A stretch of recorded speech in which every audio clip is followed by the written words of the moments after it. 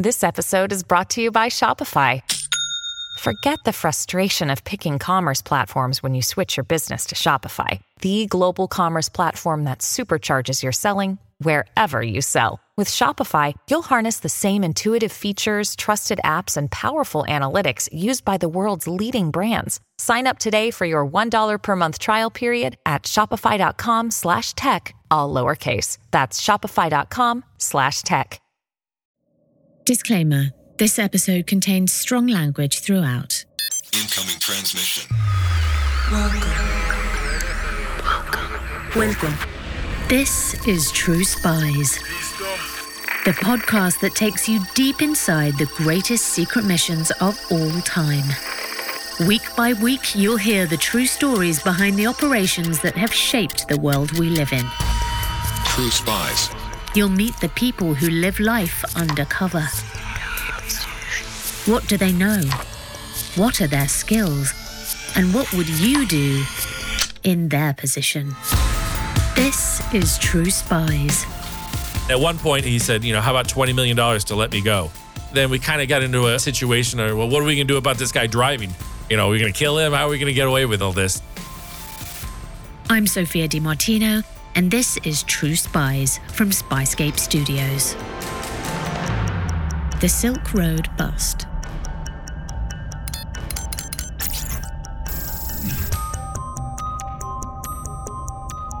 It's the summer of 2011, and somewhere in a New York FBI office, cybersecurity agent Chris Tarbell is punching numbers into his computer. Cyber was a new division to New York. It had been around for less than a year. He's just arrested the leader of one of the most notorious hacking outfits of modern times. Not bad for a rookie. There was a group called Anonymous that was going crazy, hacking into everything. They were in the news all the time, and their hacking arm was a thing called LulzSec, or Laughing at Your Security. The leader of their group was a guy named Sabu, and so everyone was out looking for him and trying to find him. They were in the news every day. They had a Fuck FBI Friday. Every Friday, they would release information about the FBI, which, embarrassing, but still a little bit fun for us to watch what was going to come out. Anonymous was just the beginning for our true spy, Chris Tarbell. In this episode, we tell the story of the Silk Road, a clandestine website that became the most notorious online black market in the history of the internet, and how the FBI brought it down. Imagine the illegal version of Amazon, where you could find everything, from heroin to hitmen, all without fear of being traced. Silk Road was so audacious. One high-profile senator described it as the most brazen attempt to peddle drugs online that we have ever seen. But before we get there, let's go back to 2011 to the newly created FBI Cyber Division operating out of a faceless office somewhere deep inside the Bureau's New York headquarters in Manhattan's Tribeca district. LulzSec became so important and so out there in the community of hacking, they didn't have to hack anymore. So other hackers would bring in their hacks just to be part of it. Jeremy Hammond was one of those guys. After Sabu, Jeremy Hammond quickly became the FBI's #1 cyber target. He had hacked his way into a private intelligence firm with connections to the military. Unlike the great Sabu, who was caught after just once forgetting to use a VPN or anything else to hide his identity, Jeremy Hammond was harder to find. He hadn't slipped up yet. He was diligently using a piece of software called Tor, or the Onion Router, that up till now had kept him fully anonymous online. I'll let Chris explain. Tor is a tool that is used to anonymize internet traffic by not allowing an investigator or anyone in technology to trace the path. Normally on the internet, if I have a place I want to go to, xyz.com, I type that into my browser. My browser then uses DNS, or domain name services, in order to change that into a number, sort of like a telephone number for a computer. This investigation is when Chris learned the importance of separating hackers from their laptops before you arrest them. After being identified and located via traditional detective work, the FBI just needed to catch Jeremy Hammond in the act. The moment the SWAT team burst into Jeremy's apartment, he simply closed his laptop, encrypting its contents behind a password. The arrest had effectively been for nothing. Or had it? His password ended up being Chewy12345. Chewy was the name of the cat. I think Jeremy has heard me tell this story before, and he's threatened me if I was to say his cat's name again on some sort of medium like this. So his cat's name is Chewy, so good luck, Jeremy. Yes, one of the world's then most notorious hackers was ultimately brought down for having possibly the world's most guessable password. Despite the fact that it nearly went south, to his colleagues, Chris Tarbell's the new guy that almost single-handedly brought down two of Anonymous's top hackers. Obviously, he has a talent for collaring cyber crooks, but law enforcement wasn't always in the cards. Chris originally studied to be a doctor, but joining his university's campus cadets, college cops, if you will, directed his passion away from saving lives and towards fighting crime. Then he met someone that would change the direction of his life forever. I became friends with a guy named Sid Hartman, who was a sergeant at the time, and Sid convinced me, this was 1998, that computers were going to be the wave of the future, that computers were going to be part of every crime. For the digital natives among you who might think this screamingly obvious, in 1998, most of us were still relying on dial-up internet connections, and we were almost 10 years away from the release of the first smartphone. We had little clue that the internet would change the world in the way it did. But Sid's words had enough of an impact that Chris switched his studies to computer science so that he could understand how cybercrime worked. After college, he joined the police and learned the ropes until he had enough experience to apply for a job at the Bureau. The next thing he knew, he was doing knuckle push-ups at the FBI training facility in Quantico, Virginia. And then he got his posting. There's 56 field offices in the FBI, and you get to order them the way you want to before career night, but no guarantees of where you're going to be. I put New York and I put cyber as my top choices. I think I was about the 6th or 7th person that night to open my orders, and I got both New York and cyber. In little more than his first year at the Bureau, Chris had two significant gets to his name, but he and his small cyber team start to think bigger. What if they didn't go after individual hackers, but instead went after their tools? Jeremy Hammond was using Tor. Around that same time, you'd go into the FBI systems and you'd be looking up IP addresses for leads and that sort of thing. You'd read a case file and the case would be like, came back as Tor, I can't do anything, case closed. And you were reading this day after day after day. It was a big problem we were seeing in the FBI. During the anonymous investigation, Chris and his colleagues had been looking at websites that ran on this pesky Tor network. If they could bring one of those sites down, perhaps they'd figure out how to crack this Tor open, or, at the very least, it might show would-be hackers it's not as secure as they thought. And Operation Onion Peeler was born.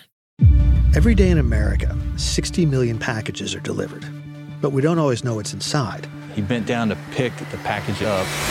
That's when the device detonated. Danger is everywhere, and no one is safe in Austin, Texas, as law enforcement hunts a serial bomber for 19 days. From Sony Music Entertainment, Campside Media, and Pegalo Pictures, this is Witnessed. 19 Days. Subscribe on Apple Podcasts to binge all episodes or listen weekly wherever you get your podcasts. Because we were a hacking crew, we investigated hacking crimes. We found 26 onion sites on Tor that sold either hacking services or hackers for hire or hacking tools. And so we opened Operation Onion Peeler on 26 different sites.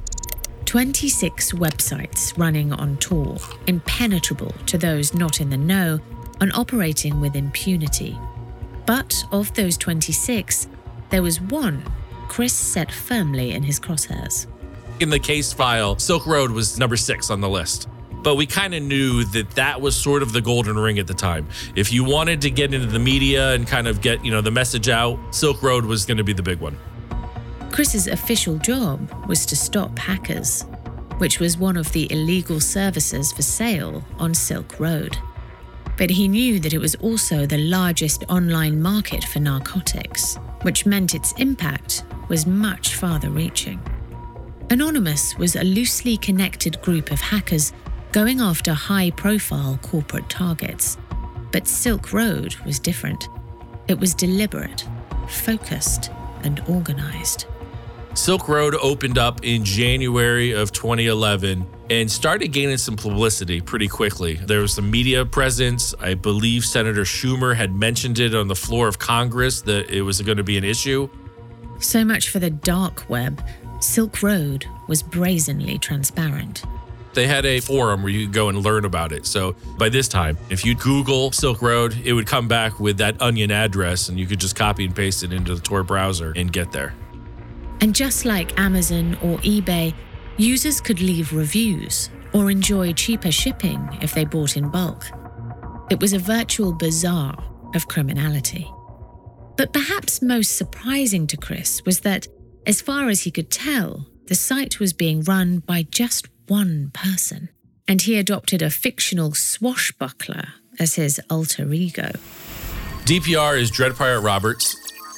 He's the system admin or the guy running the show, or as his words put it on the site, the captain of the ship. And if you didn't like the rules, you could get off his ship. Those were his quotes. From the office in New York, Chris worked alongside his colleagues, Il-Won Yum, a Bitcoin specialist, and Tom Kiernan, a computer scientist and the longest-serving member of the cyber team. They got to work pulling on the few threads they had. And while Silk Road might not have been on the regular internet, fortunately for the team, people who were using it were. Chris, Il-Won, and Tom spent hours poring over forum threads discussing Silk Road, looking for anything that might be a lead, a username that matches a public profile, or even just a hint at where the site was based. Eventually, they stumbled on some savvy users on popular social community website Reddit, claiming that certain parts of the site weren't properly hidden by Tor. If true, this meant Silk Road could be leaking an internet address, known as an IP address, and that would be an important crack in the site's armor. And so we go through and just using techniques available to the public, we found that some of the information on the server was in fact leaking. They kind of narrowed it down to what company it was being hosted at. That company only had a range of IP address. So you go through and start entering this IP, nothing's leaking, nothing's going, until we hit one where the front page was sort of matched up and there was certain parts of it that were coming through on the true IP. Chris turned to look at Il-Won and Tom, all three of them wide-eyed like a group of kids who had just found a $100 bill. This wasn't just a clue. It was a bona fide lead, a tangible, physical piece of evidence that pointed directly to a server located in a data center in Iceland. There was only one way to find out if this was where Silk Road was being hosted. Next stop, Reykjavik.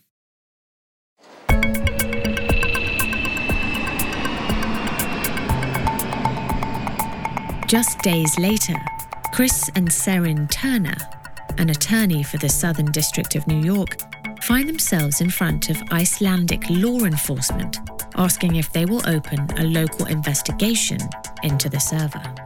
They want access to the data center where the IP address was pointing to. They know it has something to do with Silk Road, but until local law enforcement agree to investigate, their hands are tied. Chris suspects that the Reykjavik data center is the main server that makes Silk Road possible, and that perhaps it even contains chat messages or transaction details. But as it's outside their jurisdiction, they can't just issue a subpoena and demand to see it. To their relief, not only are the Icelanders willing to open a local investigation, they say it might even be possible to provide them with an entire physical copy of the server. They did not have legal process. They had to get it and establish it. Chris and Saren head back to New York. They've done all they can. Now it's in the hands of their Icelandic collaborators. But just a couple of weeks later, a package arrives. They sent the drive to Saren Turner over at Southern District. Saren walks over, gives me the hard drive, and says, "Hey, this is what I got from Iceland. Let me know if I have anything." I take it back into our lab and plug it into the computer and pull it up, and it's encrypted. I can't do shit with this. I called Tom Kiernan back into the lab, and we kind of looked through it, and trying to come up with ideas. What can we do with this? What can we do with that? Is there anything we can pull out of here in small pieces? Let's put this in perspective. If this server, this nondescript black box in a rack somewhere in a warehouse, is what Chris thinks it is, it's the digital equivalent of a smoking gun. Potentially even more than that. The one thing about cybercrime is that computers are designed to remember, well, everything. Potentially, this box even holds every chat message and transaction ever made through Silk Road. But Chris will never know, as once again, he's been defeated by a password field. Hours wasted, and Dread Pirate Roberts, as far as Chris knew, didn't have any pets named Chewie or otherwise. I call Saren and I say, "Yeah, encrypted. We got to find another way of doing this case. Brute force this thing open or something." And Saren goes, "Oh, they sent a password for that." Sometimes all you have to do is ask. Now fully armed with the password, Chris slowly pecks it in. What he sees before him is everything he hoped for. There appears to be every chat message, detailed information on purchases, even some customer addresses. Ilwan and Tom immediately go to work, sifting through the reams and reams of Silk Road files that spill out in front of them and try to make sense of it all. For Chris, it is a chance to learn a little bit more about the mysterious DPR, especially as he now has a copy of every chat message he'd ever sent on the site. We still didn't know who DPR was. Even looking through the 600 pages of chatline, I sort of got a personality of who DPR was. But, one thing I learned during the Lulsex case is who people try to make others believe who they are online, not necessarily in line with who they are in reality. Either way, Chris finds himself with a trove of information. Not only are there endless chat messages, surprisingly, there are megabytes of details about who bought what and from whom, complete with shipping addresses. Chris's small team of cyberdorks, as their FBI colleagues called them, are also surprised. Using the transaction data, they're able to get a sense of Silk Road's scale. They knew it was doing good business, but order data revealed that good might have been an understatement. Bitcoin logs reveal over $1 billion worth of transactions have taken place so far, about the GDP of a small Caribbean nation. But Chris's Icelandic server scoop hasn't gone unnoticed by other agencies running parallel investigations into Silk Road. They didn't know how we got it. They didn't know what was on it. And we weren't really going to tell them. So that's when a deconfliction meeting was scheduled to happen down in D.C. The cyber team in New York is the FBI's investigation into Silk Road. But they're not the only ones looking into the Dread Pirate. The New York District Attorney's Office and a task force in Baltimore that includes Homeland Security and the Drug Enforcement Agency are also on the hunt. For Chris, Ilwan and Tom in New York, the other investigations have just been background noise up until now, but now everyone knows they have a copy of the server, and egos begin to get in the way. Everyone makes the case that their investigation is the most important one. Somewhat ironic for a deconfliction meeting. I said, "I'm not going. I'm not driving. I'm too busy." I gave him I'm too busy, but I'll join by a video conference. Frustrated and disinterested, Chris joins the call, but he isn't really listening. After all, he and he alone has the server, so what could he possibly learn from the others? Then one of the Homeland Security agents takes to the mic. He describes how he has started finding large amounts of drugs being shipped through Chicago's O'Hare airport, all of them with links back to Silk Road. Chris's ears perk up. There's a guy named Jared Darriagan. Jared was forthcoming. He was honest about all of his evidence. He laid it on the table. He was just a guy that put it out there. And I said, as soon as this call's over, we're getting Jared on the phone, and he's flying out to New York, and we're going to talk to this guy. Jared was Chris's kind of agent. Before joining the FBI team in New York, he'd been working on his own investigation, and he'd made impressive progress. After intercepting the drugs in Chicago, he'd followed the thread back to Silk Road. He'd had the idea to go undercover as a user and had managed to become friendly with DPR, friendly enough that he was made a low-ranking administrator on the site. Jared is now the nearest thing the FBI has to a man on the inside. Over a coffee one morning, a few weeks after joining the cyber team, Jared explains how DPR had set up a chat room for the admins using something called Jabber. From the way DPR had set that room up and the hours they were online, the FBI crew determined that, whoever it was, they were located on the west coast of the US. Until now, they couldn't have even been certain DPR was in the country, so this is a huge development. Meanwhile, the Icelandic data had recently revealed another secret. Silk Road uses a second server, located in the US. On this backup server, we see that there's a computer connecting to the backup server and running admin stuff, and the name of the computer connecting to it is Frosty. So we have this name. So we know that DPR is running a computer named Frosty, and there's only now 2 people in the world that know this, DPR and me. You've seen it on the crime dramas. The suspect says they don't even have an axe, and the detective raises an eyebrow, dryly replying, "We never said that the killer used an axe." Chris was about to have his own real-life version of this during another, otherwise dreary group call between the different investigations.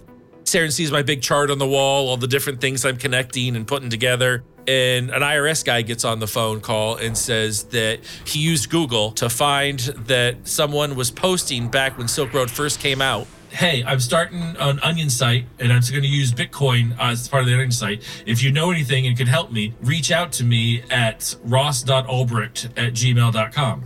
In our world, that's a clue. What the IRS agent has found is interesting. Super interesting, but not criminal. Posting on a tech support forum isn't breaking any laws.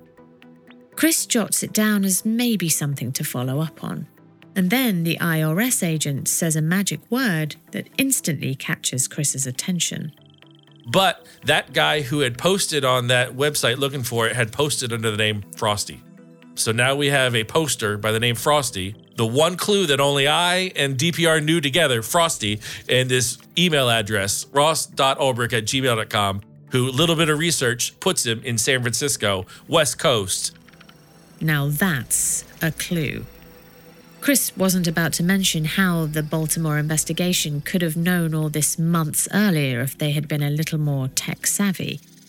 That backup server in the US? The Baltimore investigation had almost found it half a year ago. Come to find out that this ISP, Internet Service Provider, for that server was in like someone's house in Philadelphia. The team down in Baltimore had served a search warrant on there because an IP connected to DPR through their investigation led them back to that same ISP. It was the computer under the backup server. They had literally gone and probably put their hand on the Silk Road backup server months before. Chris secretly enjoys knowing that the other investigations were making such glaring mistakes. It means he has time to follow up on his Frosty lead. Finding Ross Ulbricht was easy. A simple Google search brings up his LinkedIn profile. Chris even found his YouTube likes on videos with libertarian ideals, a favourite topic of DPR's. He would often write posts about Silk Road's higher purpose as a sanctuary where anyone could do or sell whatever anyone else was willing to buy, as long as it didn't impact the freedoms of others. Little does he know that Chris is exercising his freedom too. The freedom to fill out the paperwork needed to place DPR under surveillance at his San Francisco home. With Jared's privileged access to the JabberChat, the hope is that the surveillance team could match up DPR logging on with Ross Ulbricht using his laptop. He's logging on the exact same time DPR is logging on, within seconds. Like whatever it would take to put a username and password, DPR logs off, his connection falls off. We find a pattern of this.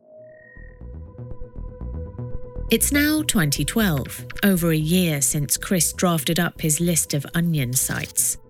During that time, Silk Road has continued to grow in size. There was even talk that DPR had put a hit out on an admin that had been talking to the cops. So far, the investigation has been a heady mix of dead ends, detective work, and the occasional dash of dumb luck. But now it's turning sinister. After all, Jared is both an admin and an actual cop. What's to say DPR hadn't put a hit out on him as well? Thankfully, Chris is finally confident they have DPR in their sights. They just needed to write up their case for probable cause, present it to a judge, get a warrant, and arrest him. But crucially, they need the laptop too. It was the only time I've ever went over to Southern District, and Sarah and I took the judge's private elevator up to his chambers. I don't know anybody else that's ever done that. It was pretty exciting for me. And he sat and he read this and he's like, guys, this is going to be huge. 3 days later, the New York team is in San Francisco making early preparations for the plan. Chris knows that the local branch of the FBI has jurisdiction here and they have to play by their rules. But in the back of his mind, he really wants his team to be the one to make the arrest. He'd worked too hard on it to give that pleasure over to the Californians. Not to mention, he's seen before what happens if you go in heavy-handed. So he gathers his crew for a private debrief. We're out in San Francisco. We meet up for dinner. I talk about the plan. I tell the Jeremy Hammond story to the table and explain to him that we need to make this arrest so this laptop stays alive. This is our big plan. We cannot have the same thing where Jeremy Hammond closed the laptop. There had been some talkings that Ross had a degausser or a device that you hit a button and it blows away the whole hard drive. So all about keep the laptop alive. Chris and Tom even go to a local electronics store to buy, as he describes it, every adapter that was available to make sure Ross's laptop can be kept alive. The New York crew has their plan, but they are still at the mercy of the San Francisco office.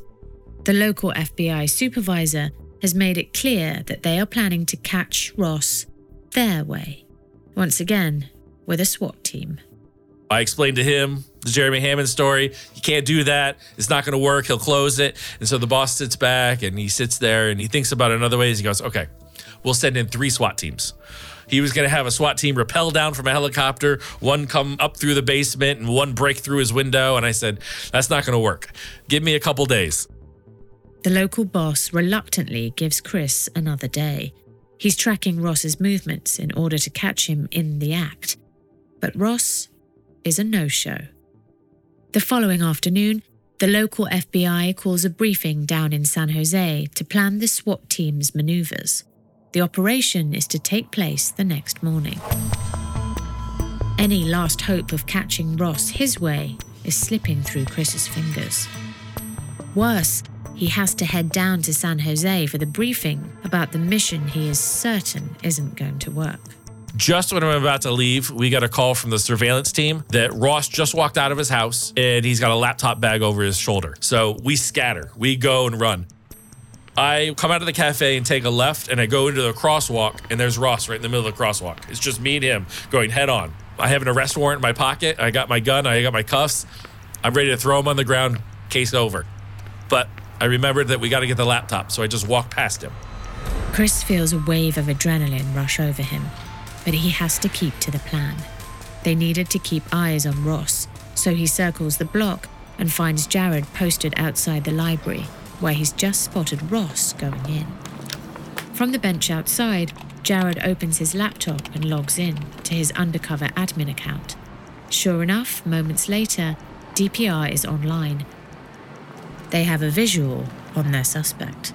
Ross Ulbricht, the great DPR, turns out to be your average 29-year-old white American male. Mild-mannered, slender, almost forgettable looking. The sort of person you might see in a cafe or library, just casually working on their laptop and never notice. Not your stereotypical drugs baron, that's for sure. Chris gives the signal for the plainclothes agents to move in. He reminds them, if Ross runs, let him go. The important thing is to get the laptop. A female agent who, she'll tell you she's 5 feet tall. I don't think she's 5 feet tall. She sat at the same table reading a magazine. He's a drug czar in a billion-dollar empire sitting across from an FBI agent at a library table. An older male agent and female agent walk behind Ross, and the female agent cocks her hand back and punches the male agent right in the jaw and says, "Fuck you." Ross thought that was pretty exciting, so he turned around to take a look at them. And the 5-foot-tall little agent sitting across from him just simply pulled the laptop across to her and kept it open and alive and unlocked. Handed it off to Tom Kiernan, who then plugged it in and kept it alive. Those power adapters were money well spent. While Tom makes sure to keep the precious laptop alive, another agent explains to Ross that he is under arrest. By now, Chris has made his way upstairs, and the commotion has settled down. Finally, it is the moment he's been waiting for. I handcuffed him and brought him downstairs, read him his rights, and then showed him his arrest warrant that said Ross Ulbricht, a.k.a. DPR, a.k.a. Dread Bryant Roberts. And it sort of kind of washed over his face after that. While Chris reads Ross his Miranda rights, Tom stays in the library, taking photos of every screen or app that he could find running on the laptop. Now there is just the small issue of the 100 or so agents down in San Jose preparing for the now redundant SWAT raid. They were in a warehouse waiting for us, and when we called them and said, "Hey, we've just arrested Ross," they called us a bunch of fucking cowboys. They were not pleased. The local FBI may have been annoyed that these out-of-towners had gone rogue, but either way, they had their man. Local forensics drive up to San Francisco to collect the laptop that Tom is still tending to like a newborn child. Chris had bundled Ross into a surveillance van until there was a secure police vehicle available to transfer him to the station to be booked. I sat next to him, and we drove off to the San Francisco FBI, which is about half an hour away. Because of U.S. laws, I can't really talk to him about the case, but I can ask him how he's feeling. Okay, you're breathing all right. It's got to be a scary effing day for people when they're arrested by the FBI. So I think he felt some of that, the compassion. And at one point, he said, how about $20 million to let me go? Then we kind of got into a kidding situation. Or, well, what are we going to do about this guy driving? Are we going to kill him? How are we going to get away with all this? The mysterious Dread Pirate Roberts may have been caught, but the operation's not over yet. There's a satellite team over in Iceland making sure that the server and all the evidence it contains is secured after Ross's capture. After all, there's still a chance he's left a tripwire, or maybe he tasked a faithful admin with instructions to delete everything if he's missing for a certain period of time. Not to mention the important job of finding all the spoils, the ill-gotten bitcoins. That job fell to Tom. He had found Ross Ulbricht's password, and him and Ilwan were working on Ross's laptop going through things, and they found the keys to the kingdom on all Ross's bitcoins and all that. And then the two of them did what was called the ultimate high five. That's what we labeled it as. Now, I picture them as like jumping up like a Toyota commercial. Neither one of them was touching the floor, and they describe it as their hands hit together so hard that they couldn't eat lunch that day because their hands were still throbbing in pain. While we may never know the true scale of Silk Road, we do know that the FBI seized at least 144,000 bitcoins. In 2013, when Ross was arrested, they would have been worth around $28 million. And that's only what they were able to recover. As you'll hear in the next episode of True Spies, today, those bitcoins would be worth many, many times that amount. We moved the Bitcoin in 324 chunks because you can't move it all at once, because of the blockchain. So we decided to chunk it up into 324 Bitcoins at a time on a telephone. 324 is FBI. For Chris, it was one last chance to troll the hacking community that had been cheering for Ross the whole time. They figured that out pretty quickly, and they thought we were assholes because of that. As you might imagine, there's a postscript. On February 4th, 2014, Ross Ulbricht was charged with conspiracy to sell narcotics, conspiracy to commit money laundering, and conspiracy to commit computer hacking. He was later convicted on all counts, and in May 2015, he was sentenced to double life imprisonment, plus 40 years with no chance of parole. I'm Sophia Di Martino. Next time on True Spies, the Silk Road saga continues with a digital heist of mind-blowing proportions. Get exclusive subscriber-only content and episodes first and ad-free with Spicegate Plus on Apple Podcasts. Disclaimer. The views expressed in this podcast are those of the subject. These stories are told from their perspective, and their authenticity should be assessed on a case-by-case basis.